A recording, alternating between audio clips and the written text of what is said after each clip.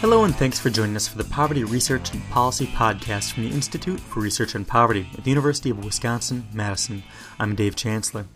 For this, our August 2016 episode, I interviewed Scott Allard, who is a professor at the Evans School of Public Affairs at the University of Washington and a longtime friend and affiliate of IRP. Allard visited us in Madison this spring and gave an IRP seminar talk about the changing geography of poverty in the United States.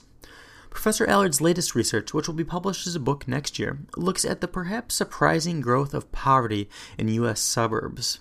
When we first started talking, I asked him what led him to begin studying suburban poverty, and he told me how it grew out of work he was doing as he was finishing his first book. That book, called Out of Reach: Place Poverty in the New American Welfare State, examined the important role of social service providers in today's social safety net, so food banks, job training and adult education centers, mental health care, emergency assistance, and so on. He went to follow up with some of the 1,500 social service providers that he'd originally surveyed in Metro Chicago, Los Angeles, and Washington, D.C. But instead of just follow-up conversations, as he describes it, he stumbled into new insights about place and poverty. I went to some of the places I did interviews, telephone interviews, and visited the providers themselves to do some verification of the work, make sure that the surveys were capturing what I thought they would. And I had an appointment in Los Angeles, suburban Los Angeles, with a provider that had participated in the survey as a food pantry provider, food bank. And as I was driving to the place, I remember thinking, it's weird that I'm going to a social service agency in this part of the valley because this is not where I think poor people are. Like, this is not how we've been taught to think about poverty. As we train our scholars, we train media, and our public debates. Yeah, this is where the Brady Bunch lives. Right? This is what the houses looked like. And then as I started to drive, I started to see check cashing signs and other kind of symbols or signals of economic disparity or inequality or hardship. Allard says that after driving through these neighborhoods, he arrived at the food bank, and the executive director met him at the door and said, "I'm so glad you're here. We've been puzzling over a number of issues, and maybe you can help us." And I said, "Well, what's going on?" She says, "Well, our caseload has been increasing by 10% every month for the last 2 years." So this is in like 2006, late 2006 or 2007. So we didn't know the recession was happening. We didn't know there was going to be a housing meltdown yet. And so we go inside, and they have no food in the place. And she's like, I can't keep my shelves stocked. And we're signing up more people for food stamps than ever before. And it was a really interesting conversation. And then not too long before that, Brookings had started to publish some data that talked about the rise of suburban poverty. So these things, this visit kind of drew my attention to this in a very clear and real way. As a non-resident fellow at Brookings, Allard and his colleague Ben Roth published a report called Strained Suburbs in 2010, which explored the consequences of suburban poverty in Chicago, Los Angeles, and Washington, D.C. And Allard's new book project builds on that report, combining interviews with service providers in the same three metro areas with census data to make sense of this increased need in suburbs. And he spoke of how the data revealed the landmark effects of the Great Recession. And so as I started to pull the data together for this book, then a few years later, so now we're in kind of 2012, as I start to do the analysis and the writing, it's taken a while. I decided I better wait until the recession, we've kind of been in recovery for a while, so we can really see what the effect of the recession was. And one of the striking things about the book project now, as it's finishing up, is to see how dramatic the increases in poverty were after the recession. In urban, but particularly and most acutely in suburban areas. Allard says a central finding of the project is that poverty rates in cities and suburbs are at all-time highs despite the economic recovery. It may be surprising, however, that the presence of significant poverty in suburbs is nothing new and predates the Great Recession. But, he says, the growth in suburban poverty accelerated during the Great Recession. This is something that has been present for many years. And when you look at the data from the book, in 1990, there are almost as many poor people in suburbs of our largest metro areas as in the cities. And that runs counter to some of our intuitions, but also is kind of a striking contrast to the discussions we were having at the time about urban poverty and concentrated poverty in cities. it turns out poverty in cities hasn't gone away. Poverty in cities has gotten much worse in the last 25 years. It's just the rate of change and both the numeric increases in poverty in suburbs are much worse, and the increase in poverty rates are much worse in suburban areas. It turns out, as many of us know and understand, poverty in cities is still higher. Higher percentage of people in cities are poor, and concentrated poverty is worse. It's just the rate of change in suburbs is very different. When we think about how people experience poverty, Allard says that although the lived experience is similar no matter where you are, there are important differences in the realities of suburban poverty.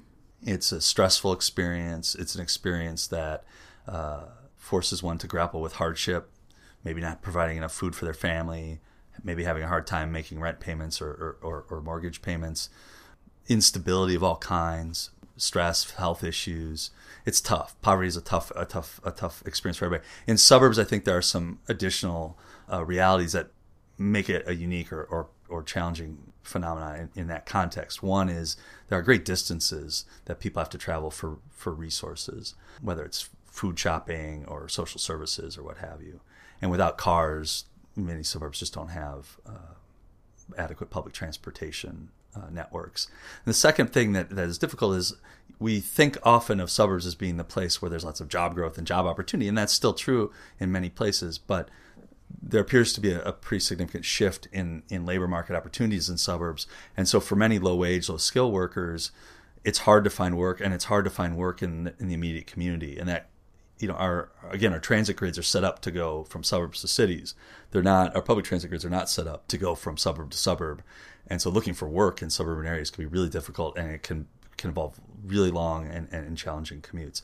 I think that makes it different. Now, there are other unique features of being poor in cities that matter, and so you're not trying to say one is better or worse than the other, but in some ways they're a little bit categorically different. Since there are differences in urban and suburban poverty, definitions matter not only in terms of how to classify different geographic areas, but also about how to define poverty itself. In this project, although it's not perfect, I use the federal poverty measure, the percentage of people or the number of people below the federal poverty line. And then I look at poverty rates and the percentage of poor people in a given tract or neighborhood and things like that. There are other ways to define poverty and are interesting and textured, but this is a kind of the data that we collect systematically across space, and so that's what I use. The second definition that you might be interested in is how do you define a suburb? There's no official definition of what suburbs are, and the definition varies from study to study. In this study, I use a very simple definition, actually. I take the Office of Management and Budget's definition of metropolitan areas, identify the primary city that OMB identifies, and any very large cities. So some places like Minneapolis, St. Paul, the Twin Cities metro area have two big cities. Those are the urban or central city areas or urban centers. And then everything else in the metro area becomes suburban. And I classify suburbs by the age of the housing stock and try to provide a sense of inner ring and outer ring suburbs, mature and new suburbs.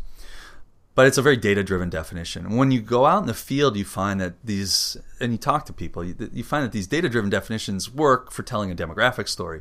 But in reality, as many other scholars point out, these definitions are contested space. But it's not just scholars who disagree over what's a suburb and what's not. And Allard says he saw this very early on in his research for this project.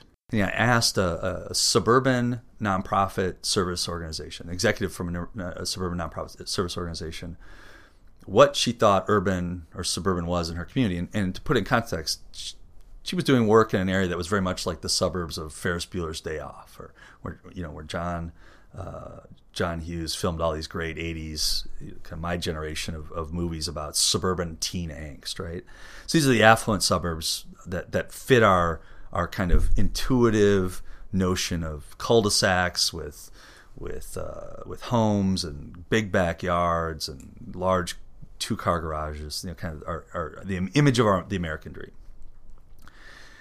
And so I asked this executive, what's urban and suburban, and how do you think about these definitions? And she kind of points with her hand to, a particular direction. We'll say east. And she says, this community over here, that's an urban place. And then she goes on to talk about how this is an urban area. And I said, wait a minute, this is a suburban municipality. It's in the same commuting zone. People take from that place. Some of them take the commuter train into town. We're in a suburban county. We're were really in places that people would identify as suburban in almost every other definition. Why do you think that's urban?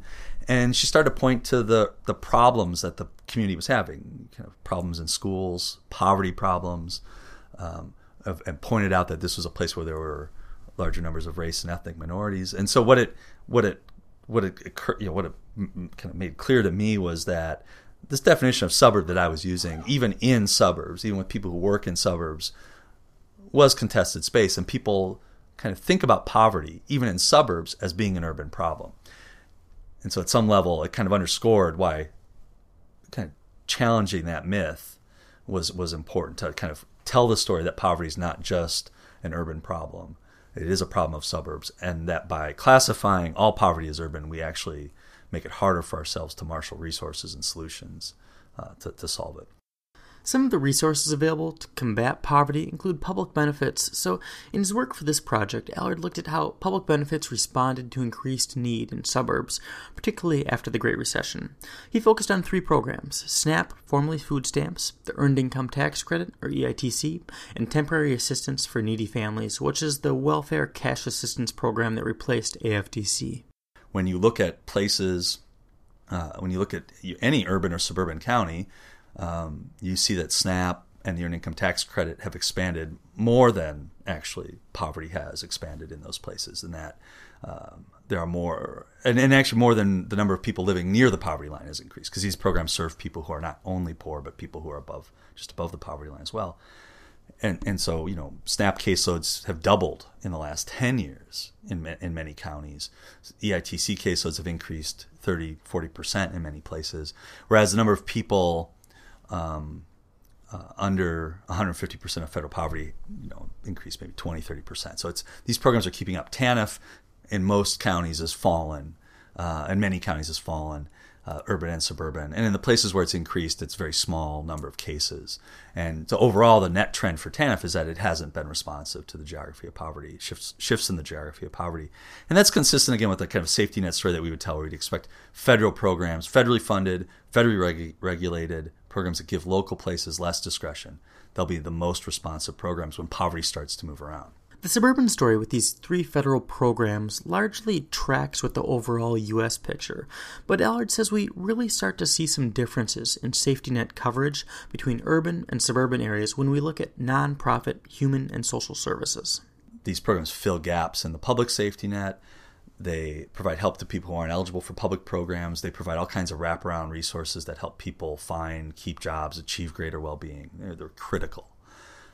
But that's a highly localized activity, funded mostly by public funds, federal, state, local, but a highly localized activity that's really relying on community-based nonprofits.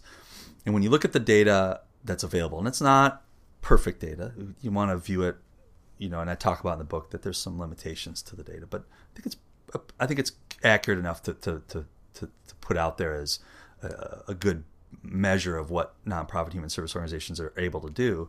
When you look at it, you see that the median suburban county, again using the county measure of suburbs, has a per poor person human service expenditure under $100 every year. This is very little money to provide food assistance, mental health, job training, whatever it is, per person.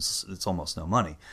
Compared to cities, which is about $800 a year per poor person in urban counties, which is, again, not enough money, but it's significantly larger. And then when you look further at the data, you see that almost a quarter of suburban counties have no registered human service nonprofits. And again, it's not because there's no activity, but there's no indigenous organizations doing work in that county that register in that county. And so you get a sense that this nonprofit safety net, which is supposed to be so critical to how people find jobs, advance, provide for their families, is under deep duress in most places, but particularly in suburban areas where there are far too few resources and far too few providers. And a person might think that perhaps a way to address the challenge of limited resources in the suburbs is to reallocate resources from urban to suburban areas. But this is a big dilemma because at the end of the day, as I noted before, poverty in cities hasn't gone away. And so part of the game here isn't to reallocate funds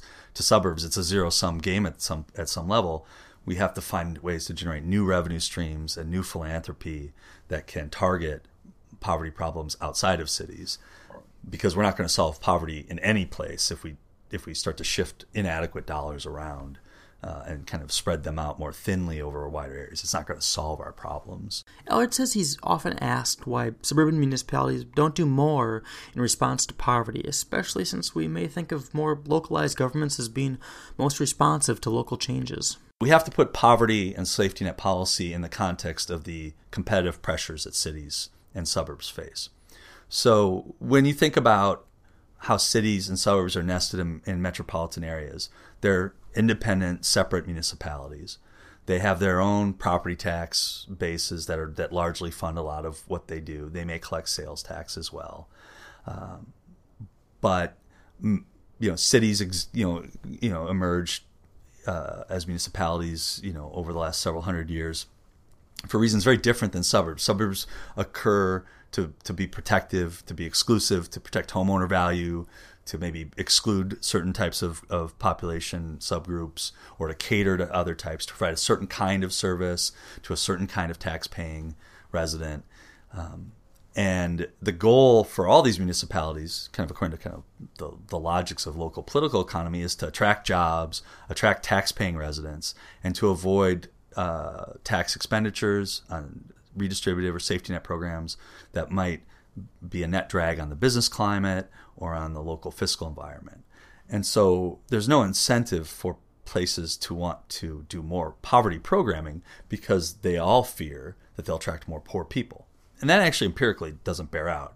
Poor people don't move for more generous social programs. They move to find better work, to provide better schools for their kids, to find better neighborhoods, to be closer to family. This is why everybody moves. It's not different for low-income folks. Allard cautions that for local municipalities and suburbs, ignoring poverty can have real long-term consequences. Poverty isn't a temporary blip in suburban America. The trend has been firmly in place for many decades, and it's only gotten dramatically worse after the recession, the Great Recession. It's not going anywhere. It's not like the next recovery is going to turn this around.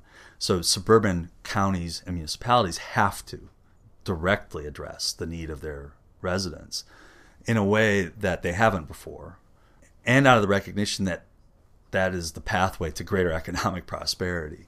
And you only have to look at how cities ignored poverty problems in central city areas for decades, and not only at the great cost of human lives and to devastation of families and neighborhoods, but to a great extent to the devastation of urban economies. And it's only in the last 20 or 30 years through gentrification and some other urban redevelopment that things that cities have come back economically.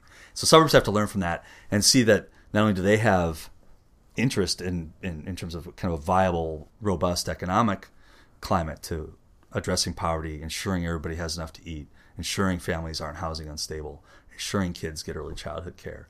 But suburbs are part of metropolitan regional economies now. Economies aren't as maybe localized or isolated or atomized as they might have been if they ever really were 30, 40 years ago. What happens in metro areas affects everybody.